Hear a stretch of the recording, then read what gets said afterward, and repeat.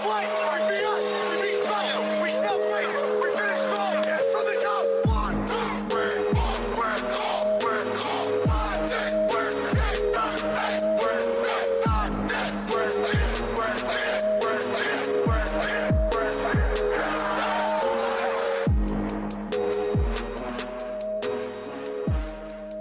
This is the Big Easy Bets podcast. I'm your host, Logan, and with me in the studio, Nick Von Brick. Good morning. Episode 77, the Sweet 16 is in the books, and we are on to the Elite 8. It was a wild Sweet 16, to say the least. We saw buzzer beaters. We saw free basketball. We went to overtime. We saw a lot of upsets.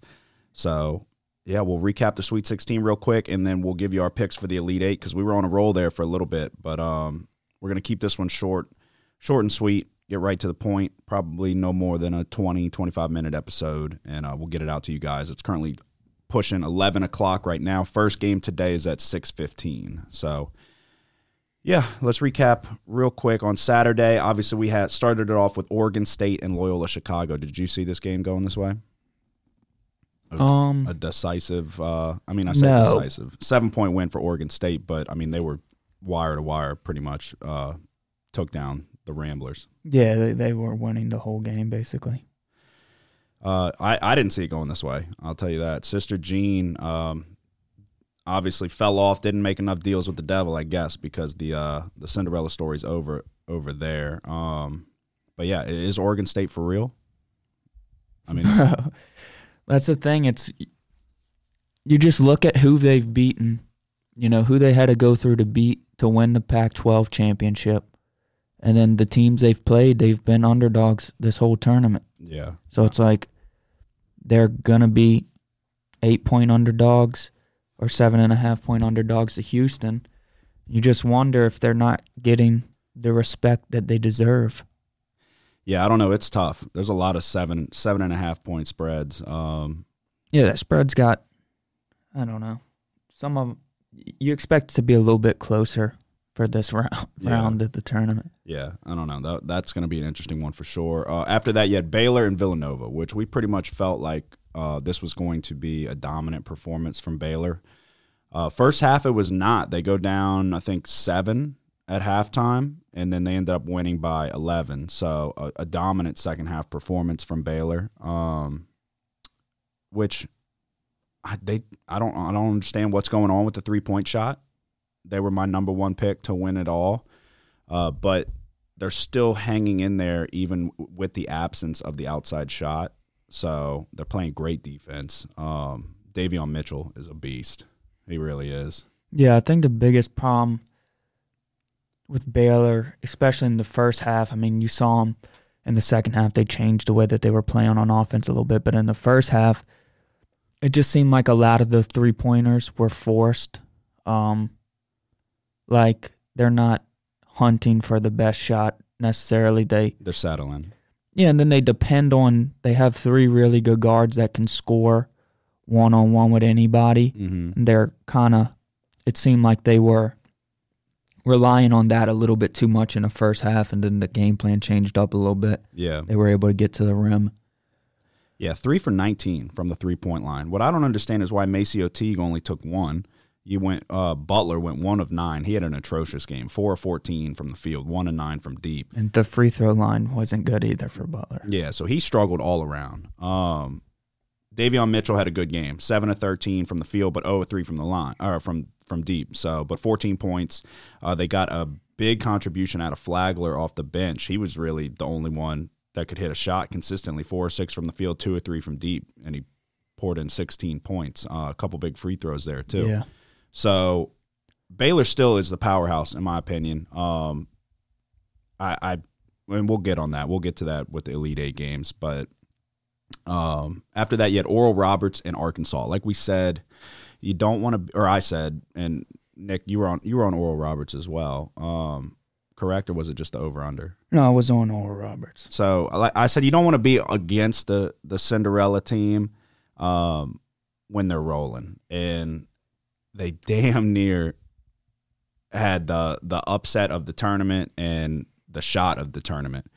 I don't know how So it was however many seconds. I think it was 3-4 seconds left, and they run a very well drawn up inbounds play. They got to go the length of the court, and they end up getting the ball in the hands of their best player. Drives all the way down the right sideline and basically pulls up right before the right corner and gets a good look. You can't ask for a better look than that. Down 2, they go for the 3, which I always like. Go for the win. And I mean, just missed it. I thought it was in for sure. This was a back and forth game. Oral Roberts jumped out to a pretty good lead. I think it was 12-point lead at one point, and Arkansas battled back. But Oral Roberts is for real. They've got two really good players, O'Banner and Asmus. Yeah. Like really good. So you gotta, I don't know. I think Arkansas played really bad this game. Arkansas's been playing bad this entire time. Yeah, but like the whole game plan just seemed like stupid. And then really it was towards the end of the game, I thought Oral Roberts didn't get the ball into Asmus' hands early enough to where they allowed saying like crunch time. Yeah, like when there's 10 minutes, 5 minutes left, there should have been a timeout called earlier before Arkansas took the lead, in my opinion. I just thought they weren't getting the ball into their best players' hands there down towards the end when Arkansas was coming back, and I just felt like they could have held on to the lead if they would have. But yeah. Yeah, so I mean, I don't know. To me, it was two teams. Arkansas played pretty bad. They were able to score in the second half, but still on defense, they didn't play very well. And then Oral Roberts, to me, it was just a big mistake to not get the ball into their best players' hands earlier in that game. Yeah, so before it ended. You had 37% from the field from Arkansas, 1 of 9 from the three-point line, 11%. Not good. Arkansas has been playing poor this entire tournament. So you can look at it one of two ways. You can look at it like, okay, they've been playing poor and they're still squeaking out and getting wins. They go down every game. They've been down double digits in every game. Every game, yeah. Texas Tech, Oral Roberts, and then Colgate. Colgate smacked them in the mouth in the first half, and then they had to wake back up. Or you could look at it from the standpoint of, are they just kind of squeaking by, getting lucky, and they haven't really run? They've gotten lucky in the sense of they didn't have to see Ohio State. Who did I say? They played Texas Tech, which was Texas Tech is a good team. Arkansas was controlling that game for the most part. Yeah. And it was Texas Tech kind of – in the second half, Arkansas took control, and then Texas Tech battled back to make it close toward the end. Tech went up 10, and then Arkansas came back, took the lead, and took a substantial lead, and then Texas Tech made that late push and had a layup to tie it, to send it to overtime, but missed it point blank. So, yeah, I mean, is Arkansas just getting lucky skating by, or you look at it as the offense about to start clicking, and then I don't know. So we'll touch on that. But then the last game of the night on Saturday was Syracuse and Houston. So this was the performance from Syracuse that you were pretty much looking for, that you were expecting first round. 5 of 23 from the three-point line, 14 of 50 from the field, 28%. Credit that Houston defense, but also you could just call it an off night. 5 of 23 from the three-point line is not good. That's uncharacteristic of Syracuse. But then on the flip side, Houston didn't have a good shooting performance either. So 38% from the field, 27% from the three-point line. They won the turnover battle. They won the rebound battle substantially by 9. So, yeah, I feel like I'm going to put that more on Houston's defense than on Syracuse just poor shooting night. But Houston covers the spread easily. They win 46-62. So we got off to a hot start on Saturday. You went 5-0. I went 3-1. We dropped Loyola Chicago. In full disclosure, I accidentally bet Oregon State. I went back and looked at it. I was like, wait a second. I was like, okay, well, that was lucky. So on the podcast, I took Loyola Chicago, and I had every intention of taking Loyola Chicago. But sometimes the gambling gods are with you, and I accidentally bet Oregon State. So in theory, I went 4-0 money-wise, but record-wise 3-1. So we both cash in on Baylor. We both cash in on Oral Roberts. And then – so what – you were on 2 over-unders, right? Yeah. What was the second one? Loyola Chicago and and Oregon State under 125.5. No, I know. That's the same team. Yeah, but we already discussed the Arkansas under.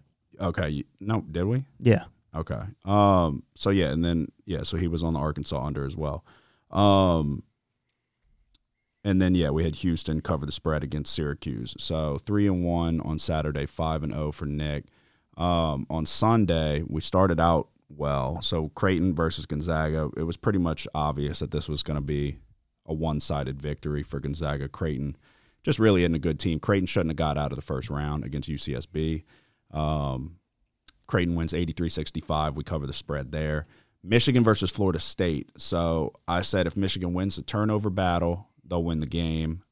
They did that, and then I felt like Dickinson would be able to have his way with Kropovica, and he did in a sense. He didn't go crazy, but he was 5 of 10 from the field for 14 points and 8 rebounds, whereas Kropovica was 7 points and 3 rebounds. Yeah, and then Michigan got good minutes from Austin Davis as well. Yep. Who's their backup center. Yeah, they forced Florida State into 14 turnovers, and they won the rebounding battle 37-31. So those are – and a poor shooting night from both teams from deep.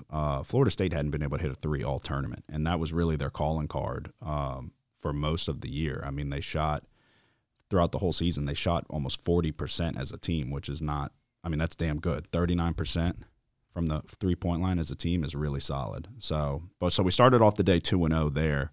And then UCLA, Alabama. So UCLA, you could tell from the start UCLA was ready to go. So I ended up live betting UCLA plus 3.5 to try to even myself out right there. It didn't look good for Bama from the jump.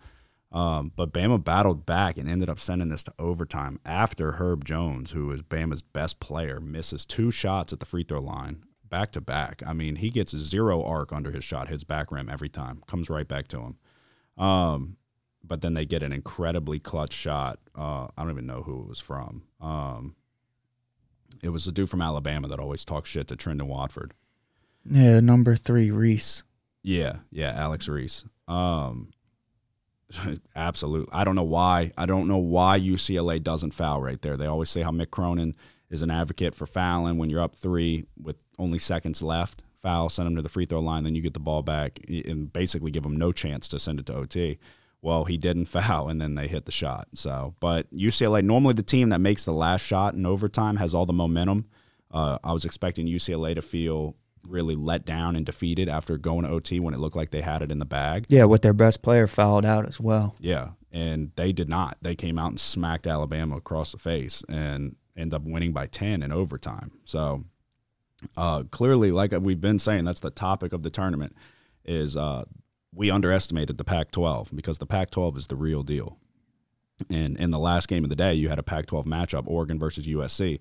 And USC is apparently the real deal as well because I did not expect them to have another great shooting night, and they did just that, 57% from the field, 58% from the three-point line. Anytime you shoot better from the three-point line than you do from the field, you're probably going to win the game. And they did. 82-68, they won. They lost the rebounding battle, and they had more turnovers. So, yeah, they did turn the ball over a lot 14 times to win as big as they did. Yeah, 14 times they turned over. They're just shooting better than everybody else.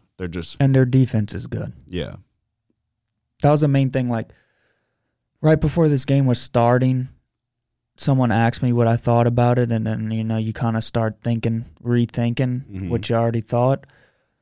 And that was the biggest thing that was worrying me before this game was starting was that I knew USC's defense was better than Oregon's, and if it showed up, then what would happen when Oregon struggles to score.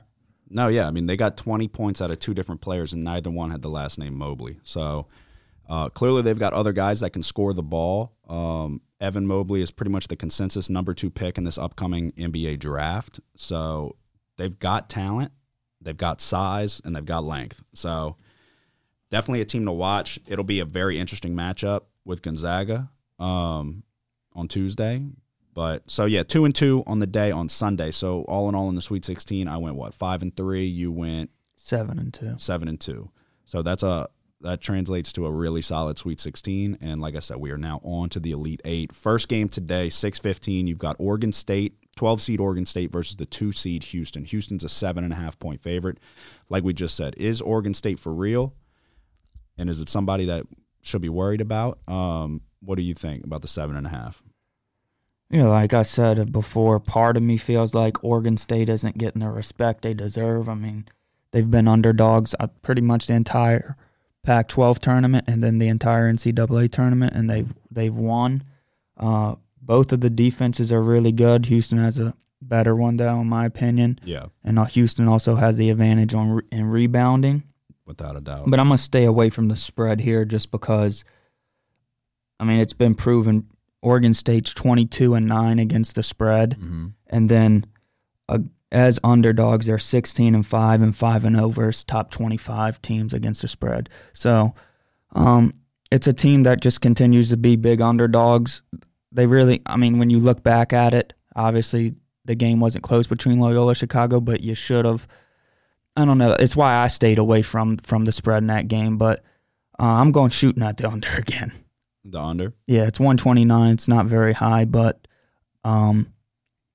this is a game where I feel like you got to trust that the defense is I just don't see these teams magically scoring a bunch of points all of a sudden. See, I'm banking on Sasser to figure it out. He's got to figure it out. If Houston's going to do anything, if they're going to go to the Final Four and potentially the championship game, or even win it all, I mean, they've got to get more contributions out of Marcus Sasser. There's no two ways about it. He was one of their best shooters throughout the regular season and absolutely cannot buy a bucket as of late. So, yeah, I mean, it took them a second, Houston, to figure out the zone, and they really figured it out as the game got on. And then they found Sasser open. I mean, he hit a 1 or 2 from deep, I think. Against Syracuse? Yeah. Yeah, I mean, he went 22% from the three-point line. He had 12 points.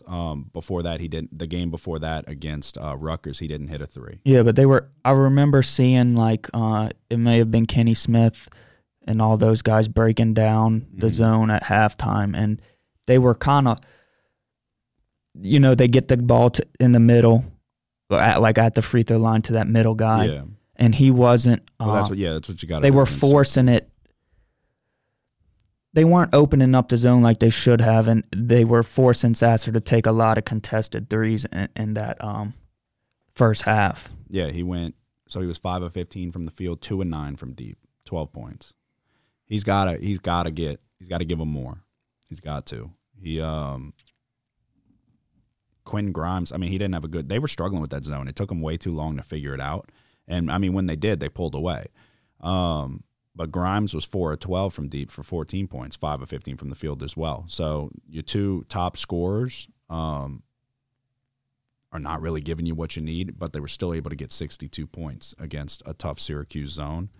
I think I'm going to take Houston with the points here. I think Oregon State, the cream is about to rise. It's about to start separating themselves of who is really supposed to be here and who's not. I don't think Oregon State's supposed to be here. I had them beating Tennessee, but I didn't have them beating Oklahoma State. And I definitely didn't have them even playing Loyola Chicago. So they're on a really good run. But I think Houston's the real deal. I think Houston is looking at it that they're banged up. Giroux's playing hurt, but I'm thinking that they're looking at it if we go out, we just got to take care of business, and then they get a week to heal up for the Final Four. I don't think they're going to play around. I think they're going to come out fast. And, I mean, you can expect Houston to have a really good defensive showing. I like Quentin Grimes a lot. I think he's one of the best players in the tournament. I'm banking on a little bit better shooting performance from Houston. Sasser's got to wake up. He's got to if they're going to do anything, and they know that. So I think they're going to try to find him good looks. And then the rebounding advantage of Houston. I'm gonna take Houston with the points here. 129 seems low, but I mean, if they do what they did to Syracuse, and they haven't been, there's nothing to show that they will break out of the shooting slump. That's just me banking on them to do it. Well, the thing is Oregon State's defense has proven the Oregon State's not just winning as underdogs; they're dominating the game. They're winning by 8, 9, 10 points this whole tournament. Yeah. So it's not like they've come out and won on the last second or gotten lucky. No, they've won convincingly against everybody. So the defense, I mean, for them to play as well as they did against Loyola Chicago, who doesn't score a lot of points but is an efficient offensive team that hits at a pretty good percentage, for them to do what they did to them, I don't know. I just think that the only play here is the under. Yeah. Yeah, I mean, this is definitely going to be the Quentin Grimes versus Ethan Thompson matchup. 2 6'5" guards, 2 really good scorers, 2 really good defenders. So whoever shows up, whoever can get the better of that exchange will probably dictate who wins this game. But, yeah, I don't know. It feels – and I just don't see – I know I said this last podcast that Oregon State has been able to score against some good defenses. Well, this is the best defense that they are going to play all year. And I just don't see – I look at Oregon State's team, and, yeah, they have a few guys that can hit the three, but I just don't see – I feel like they're going to struggle to score, but you just wonder if Houston has that stretch, kind of like Loyola Chicago did, where they had that stretch in the first half where they didn't score a lot. See, I think – how close can Oregon State keep this game? I think that Houston's got much more capable scorers than Loyola Chicago. Loyola Chicago really had Krutwig. That was about it. They have a couple other guys who could hit an outside shot here or there, but they were getting open looks. You know what I mean? It wasn't like every shot from Loyola Chicago was contested. Oregon State was playing good defense, but they were still getting their fair share of open looks. They just couldn't hit a shot. So, yeah, they were getting fairly open looks. So if Loyola Chicago hits a couple of those, whereas I think Quentin Grimes will, if Marcus Sasser can break out of his shooting slump, or if then you got Giroux, who's not really a three-point shooter, but can hit you one here or there, but can create. That's the biggest thing, is he's going to be the X factor. He's what Loyola Chicago didn't have, somebody that can create, run the offense, find people, get open. And then Quentin Grimes can go get you a bucket at any point in time, get to the middle, pull up for a mid-range jump shot, attack the rim, and then if they miss, the offensive rebounding is best in the country. So I don't know. I think the story ends here for Oregon State. I think Houston could win this game decisively. So I'm going to take the points -7.5. You're on under 129. Yeah, but depending on how this game goes in the first half, I'd consider a second half bet on Houston against the spread. No, you're gonna find out quick the direction of this game. It's gonna take Houston to come out. If they hit their first couple threes and they're locking up and they get the momentum, they very well might run away with this game. But you don't focus too much on the seeding too. Like, don't be like, oh, when's the last time a 12 seed got to the Final Four type of thing. At this point, those numbers. They won the Pac-12. Yeah, those numbers. Who has 3 teams in the Elite Eight? Yeah, those numbers next to the name don't mean anything at this point. So, so next game, 8:57 p.m. tonight, you got Arkansas taking on Baylor. Baylor, another 7.5 point spread. I'm gonna be honest, I'm on Baylor with the points. I think if Arkansas, it's kind of like the same thing. Arkansas has been struggling from the floor shooting. Moody has not had a good tournament. He's their best player. He was the SEC Freshman of the Year. Should have been Cam Thomas. Doesn't really make sense, but he is. And he's been struggling in this tournament a little bit. So I think that Baylor's just too damn good defensively. If you got to come out and shoot lights out to even stay in this game, and I don't think that they will. So I'm going to take Baylor -7.5. Are you rolling with Arkansas? It's like a game right now that, I mean, I don't know. The spread is like, Arkansas hasn't played good, right? Right. Baylor struggled last game, so it's like,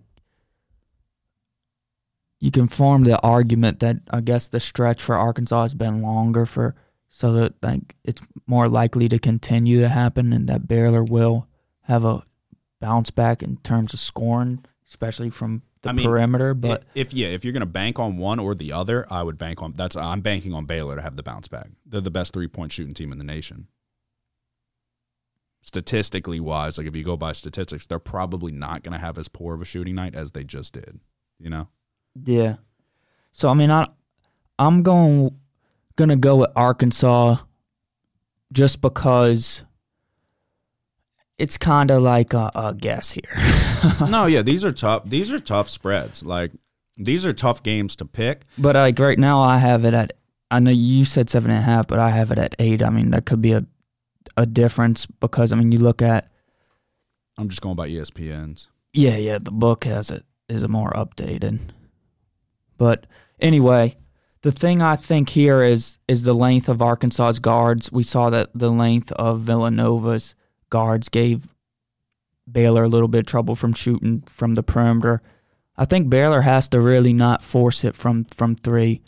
If they try to drive the lane and try to get some of their players, Moody's been a player that's gotten in foul trouble. He got in foul trouble against LSU after getting out to a hot start in the SEC tournament. But yeah, Moody's going to have to play very well, and they're going to have to get scoring from number 4, who came out in the second half and scored a lot of the points during that run. He hit the go-ahead bucket. Yeah, and then hit the go-ahead bucket. And then they got to get it out of that other guy with the hair. What's his name? The guard. Desi Sills, I believe. Maybe that's his name. I don't know. I'm pretty sure. Yeah, he wears the headband in the first half, but I think he takes it off in the second half for some reason. But him with the red hair? No. Note? Probably Note. Yeah. Yeah. That's probably him. Yeah, JD Note. Yeah, but Moody's a big guard, and then they got another big guard. So, I mean, that's basically every game's not going to go how you think it is. So I'm going kind of I think Baylor wins this game, but I think that it's a little bit closer. Probably get into a free throw battle at the end, but I don't know if it's enough to get past 7.5 or 8 points. Yeah, I don't know. If Davion Mitchell's playing defense like he was or has been, I mean, the guy's nickname's Off Night, so that's all you really need to know. If he's guarding you, you're going to have an off night. And they've got other guys who can defend at a very high level as well.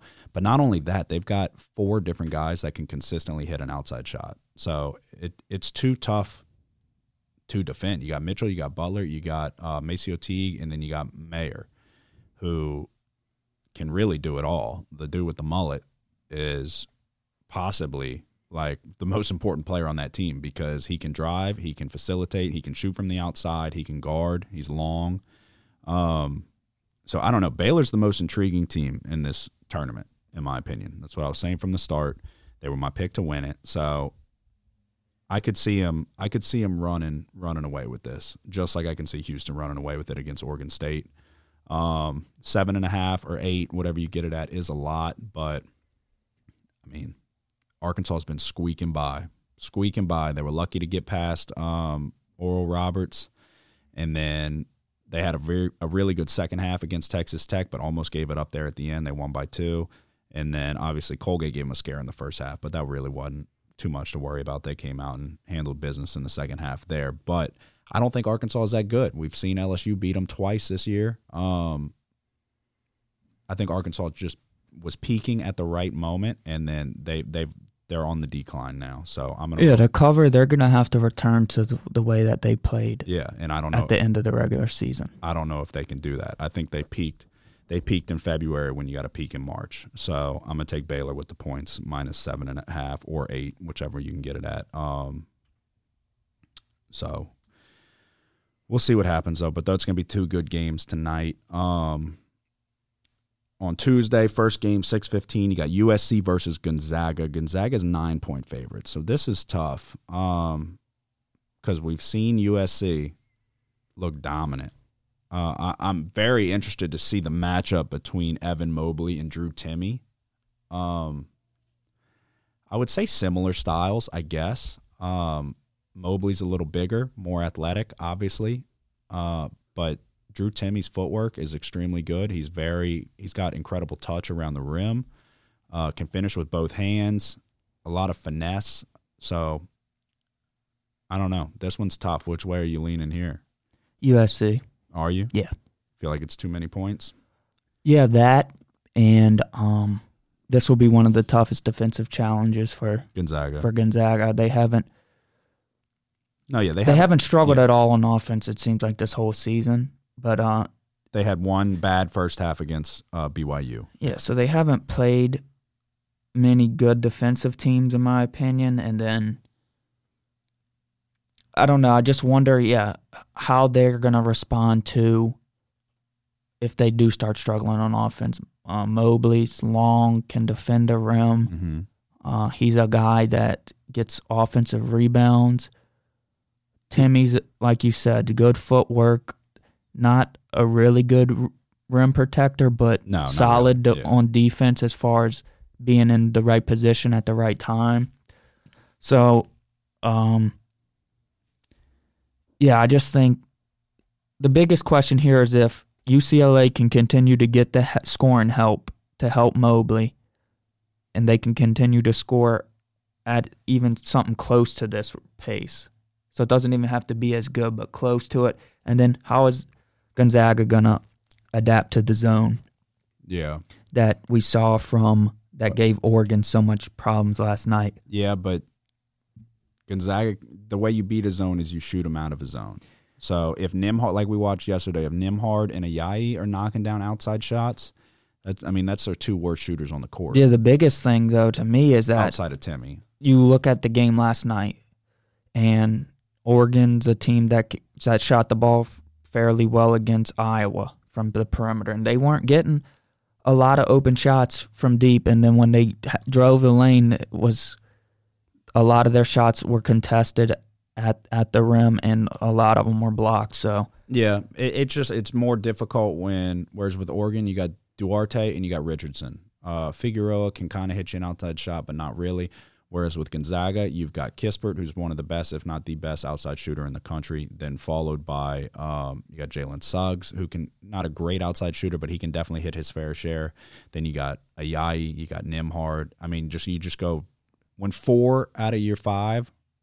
And that's a big if Nembhard's hitting like he was yesterday and Ayayi as well, then you make them respect that. They have to go out there and extend their zone, which they're now more vulnerable to be taken off the dribble, which that's Ayayi's and Nembhard's strength. So that's what I was saying yesterday. If they're forcing them to come out there, then they're going to be able to get into the heart of the defense. They're going to get Mobley out of his position where he wants to be. They could potentially get him into foul trouble. And that's another thing with Timmy's footwork. He knows how to drop step his way into putting you in a bad position and forcing you into a spot where you don't want to be. And all it takes is Mobley to pick up 2 fouls early in the first half, and then that might be all she wrote. Gonzaga might pull out to too big of a lead and then run away with it. But I don't know that I can take Gonzaga with the points here. It is a lot. 9 is a lot, but it's tough. It's tough to pick against Gonzaga just because of all of the scoring options and the pace that they can play at. So, yeah, and USC's not strictly a zone defensive team. They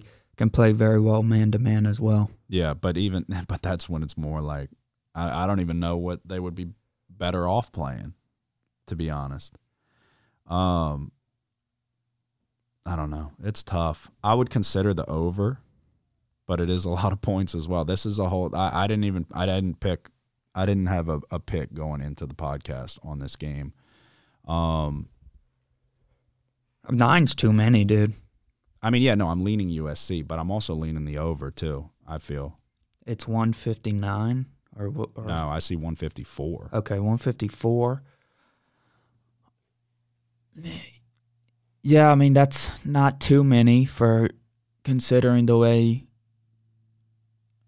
it's been going. But, I mean, Gonzaga's played decent defense. They haven't really played too many talented offensive teams yet. So, yeah. I don't know. To me, the biggest question is I think that the defense is going to give Gonzaga their biggest test of the season. The biggest question is the scoring. Is it going to be there for USC? Yeah, I mean, Gonzaga hadn't scored under 80 in almost a month. So, I don't know, dude. This one's tough. It's like I feel like yes, this will be the toughest defensive test. Granted, they played West Virginia. West Virginia's a good defensive team. Yeah, maybe. No, they are. They're always a good team. They're lazy. Yeah, but their guards play really good defense. They've got Culver. They down take low, a lot of guarding Timmy. chances The biggest as problem, far as steals, and that results in them giving up a lot of easy. So they get a lot of steals, but they give up a lot of easy buckets too. the biggest issue with West Virginia wasn't their defense. It was their inability to go get a bucket when they needed it.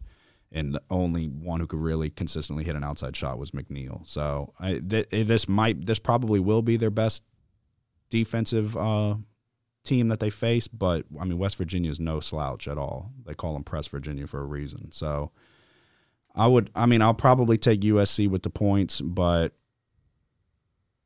I don't know. I'm not going to make a pick on the over/under currently. I'll think about it. If I do add it, I'll tweet it out. But I guess I'll take USC with the points, but I don't really want to. I don't like it.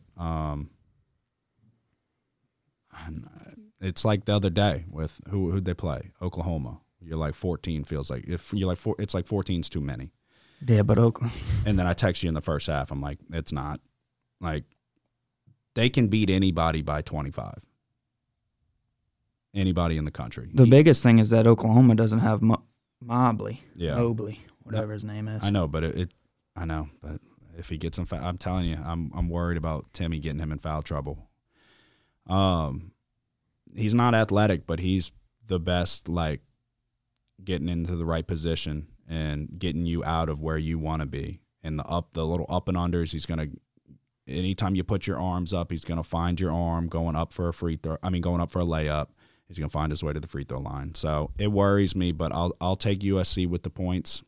I mean, at this point,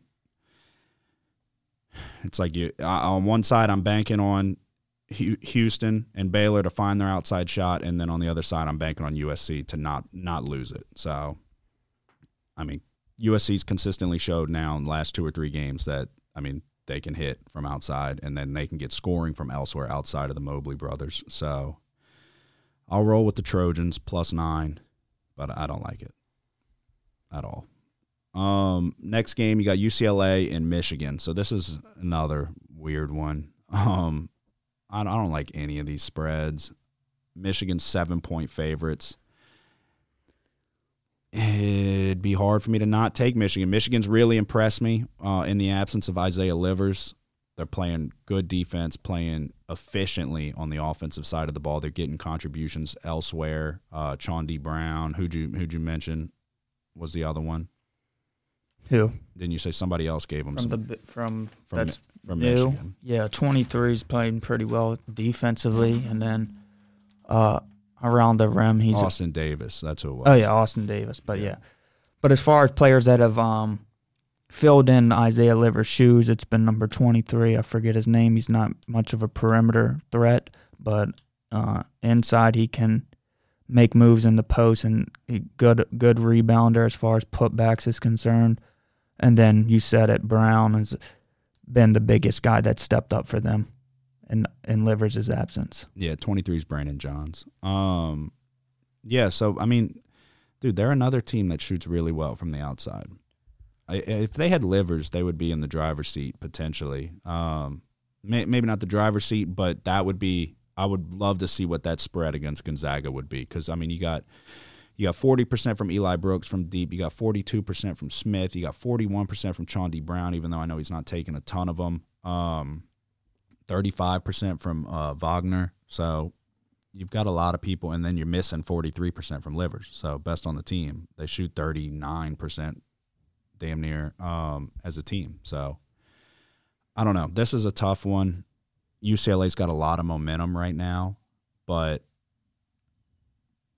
I don't know. I feel like they don't have the interior presence to stop Dickinson. Just like, I mean, you saw Florida State. Florida State's got a 7-1 center, and they couldn't really do much. It's not like Dickinson lit it up, but UCLA's they're scrappy. They play hard. Mick Cronin's the coach. He came from Cincinnati, so they embody that same mentality that Cincinnati had. They play pretty decent defense, but I feel like Michigan's probably too just sound, not going to turn the ball over a ton, going to force you into tough shots. I'm leaning Michigan with the points. Which side are you? Yeah, Michigan. It's still tough. Nah, this is the easiest one. I don't think. It's the one where the size is the biggest. You said you felt best about Alabama. Yeah, well, I felt best about Gonzaga yesterday. The second best would have been Alabama. But look at the way Alabama played. You're not going to get a much worse performance from Alabama as far as shooting's concerned from them than we saw yesterday. And then at the free throw line to shoot under 45%. No, yeah, from that's when what you're lost not the being game. guarded. I mean, it was a bad game for Alabama, and they pushed it to overtime. UCLA played pretty good the whole game, more consistent than Alabama. But like you said, it's going to be Michigan playing sound on offense, not turning the ball over, getting pretty good looks. And then on defense, you got to look at Dickinson's size in the interior. He's a very good rim protector. Mm-hmm. It gave, I'm drawing a blank. Who did the Michigan? Just Florida State. Yeah, it gave them a lot of problems to where they had to start settling for more threes than they wanted to. I feel like. Yeah, they like to shoot them, but they have. Yeah, there was a lot of contested threes. But to me, it's Florida State had much more of an opportunity to score against Michigan than UCLA does, even though, I am worried about some of UCLA does have some length and they can score the mid-range pretty well. So, I mean, that's the biggest thing you got to worry about. But to me, Michigan overall with Dickinson and then Wagner's good defensively as well. So, and then the game that them two can play together, that high-low on offense is just I don't know if UCLA is going to be able to do much against them.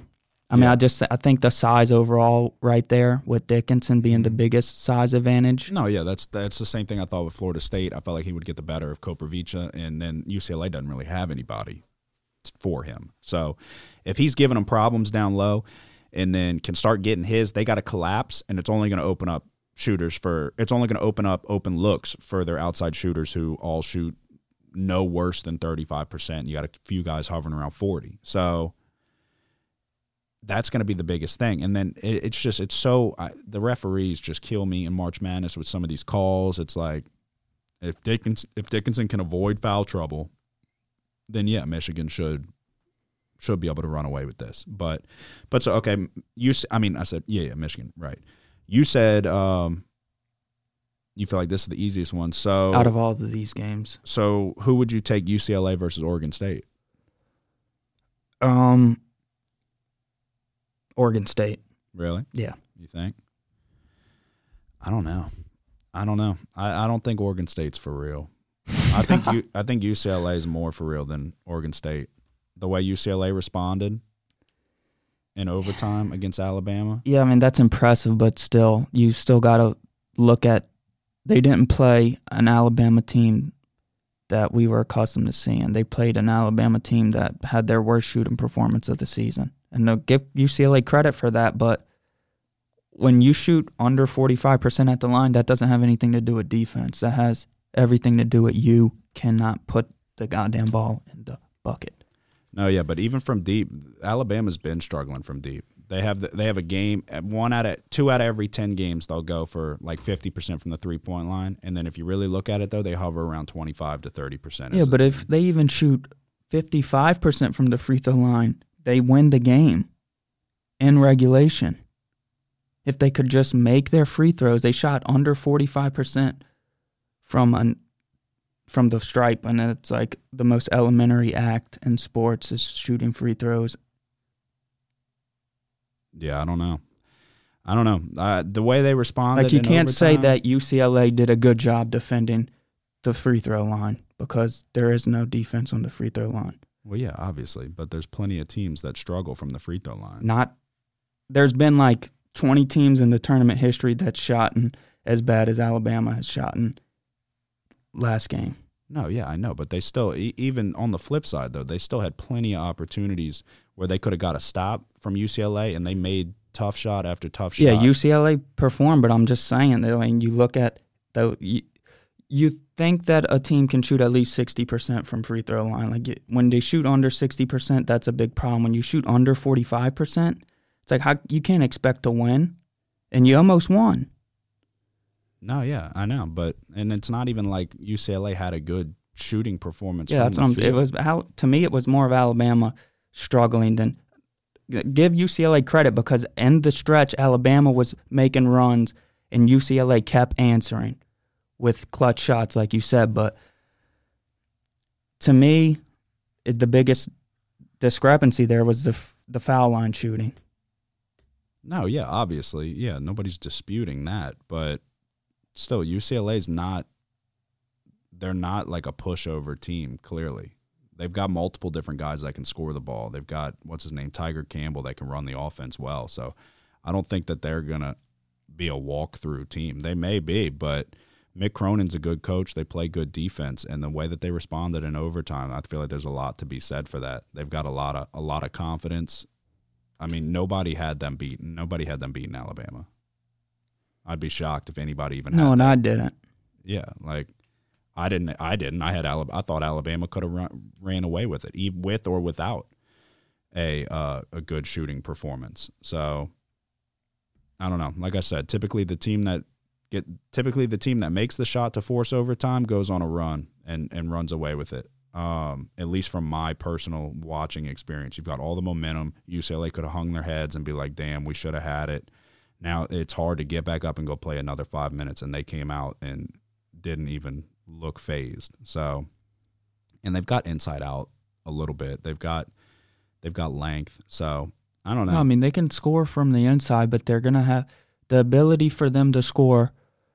Number 2 for them is decent around the rim for UCLA. Made some good shots there toward the end against Alabama, but I mean, Alabama doesn't have a Dickinson, and for them to be able to score like that, they're gonna have to do it when Dickinson's on the bench. Yeah, I mean, but no, they got guys that can shoot. They got guys that can shoot.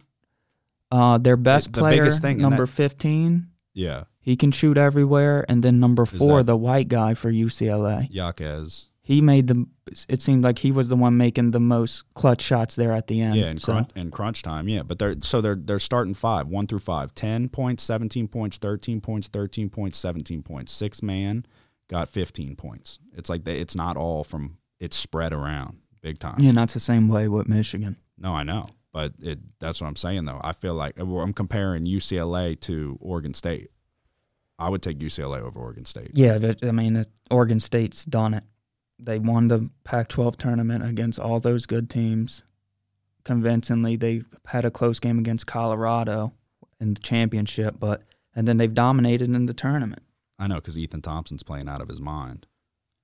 If he has an off night, I'm telling you, it's going to be a rough day for Oregon State, and I think I think definitely Houston will be able to take him out of that. So yeah, and that's the biggest thing with Oregon State, like you said. If Thompson, Houston's gonna key on Thompson and force somebody else to beat him. Top 3 defense in the country. And Oregon State has a big guy, but he's not strong enough to do much against Houston. Alatisha is probably who you're thinking of. He's 6'7". He's their leading rebounder. No, it's another guy. It's Silva might be his name. Silver. There's Tariq Silver. He's 6'5". Silva. Yeah. 7'1". Yeah. But he's kind of weak. Yeah, he is. Around the... Yeah. But yeah, no, I mean, it's still size. It's still somebody down in the paint. And then Alatisha is their leading rebounder. But Houston's got those really athletic guards. I've seen Silva a bunch. He doesn't move quick enough. If it's right there, he's going to probably outjump him and get it. But he's not going to go chase down a rebound. But Alatisha is the guy that will run around and go fly around and go get it. He's like the guy for Oregon. I can't remember his name. Omarui, something like that. And then Alatisha is very similar to the bigs that Houston has. But I mean, outside of Thompson, you got 10 points, 4 points, 8 points, 6 points. They get more bench scoring than most, but 4, 6, 2, and 3 points. Like Thompson put in 22. So he scored a third of their points, more than a third. So if he has an off night, I mean, but on the flip side of that, I mean, Loyola Chicago is a really good defense, and he was still able to get his. So I don't know. He plays the most by far. He didn't come out of the game, so didn't come out for a minute. So Houston's got some guards that can force him into foul trouble potentially. They got a lot of guys who can create for themselves, get to the basket. But not only that, I mean, they're just a really, really good defensive team. So I'll be interested to see how he responds. So this is probably going to be one of the best defenses that they've seen, obviously.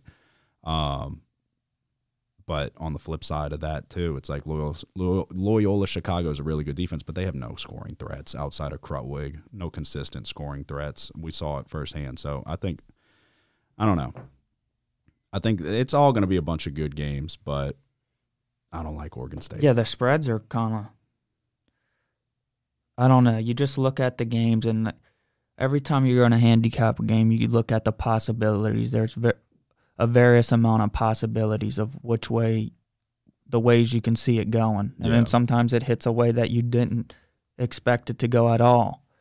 But, yeah, to me, overall, I know I'm on 2 of the underdogs at all around the same spread. It's 8 or 9 point spread, 7 point spreads.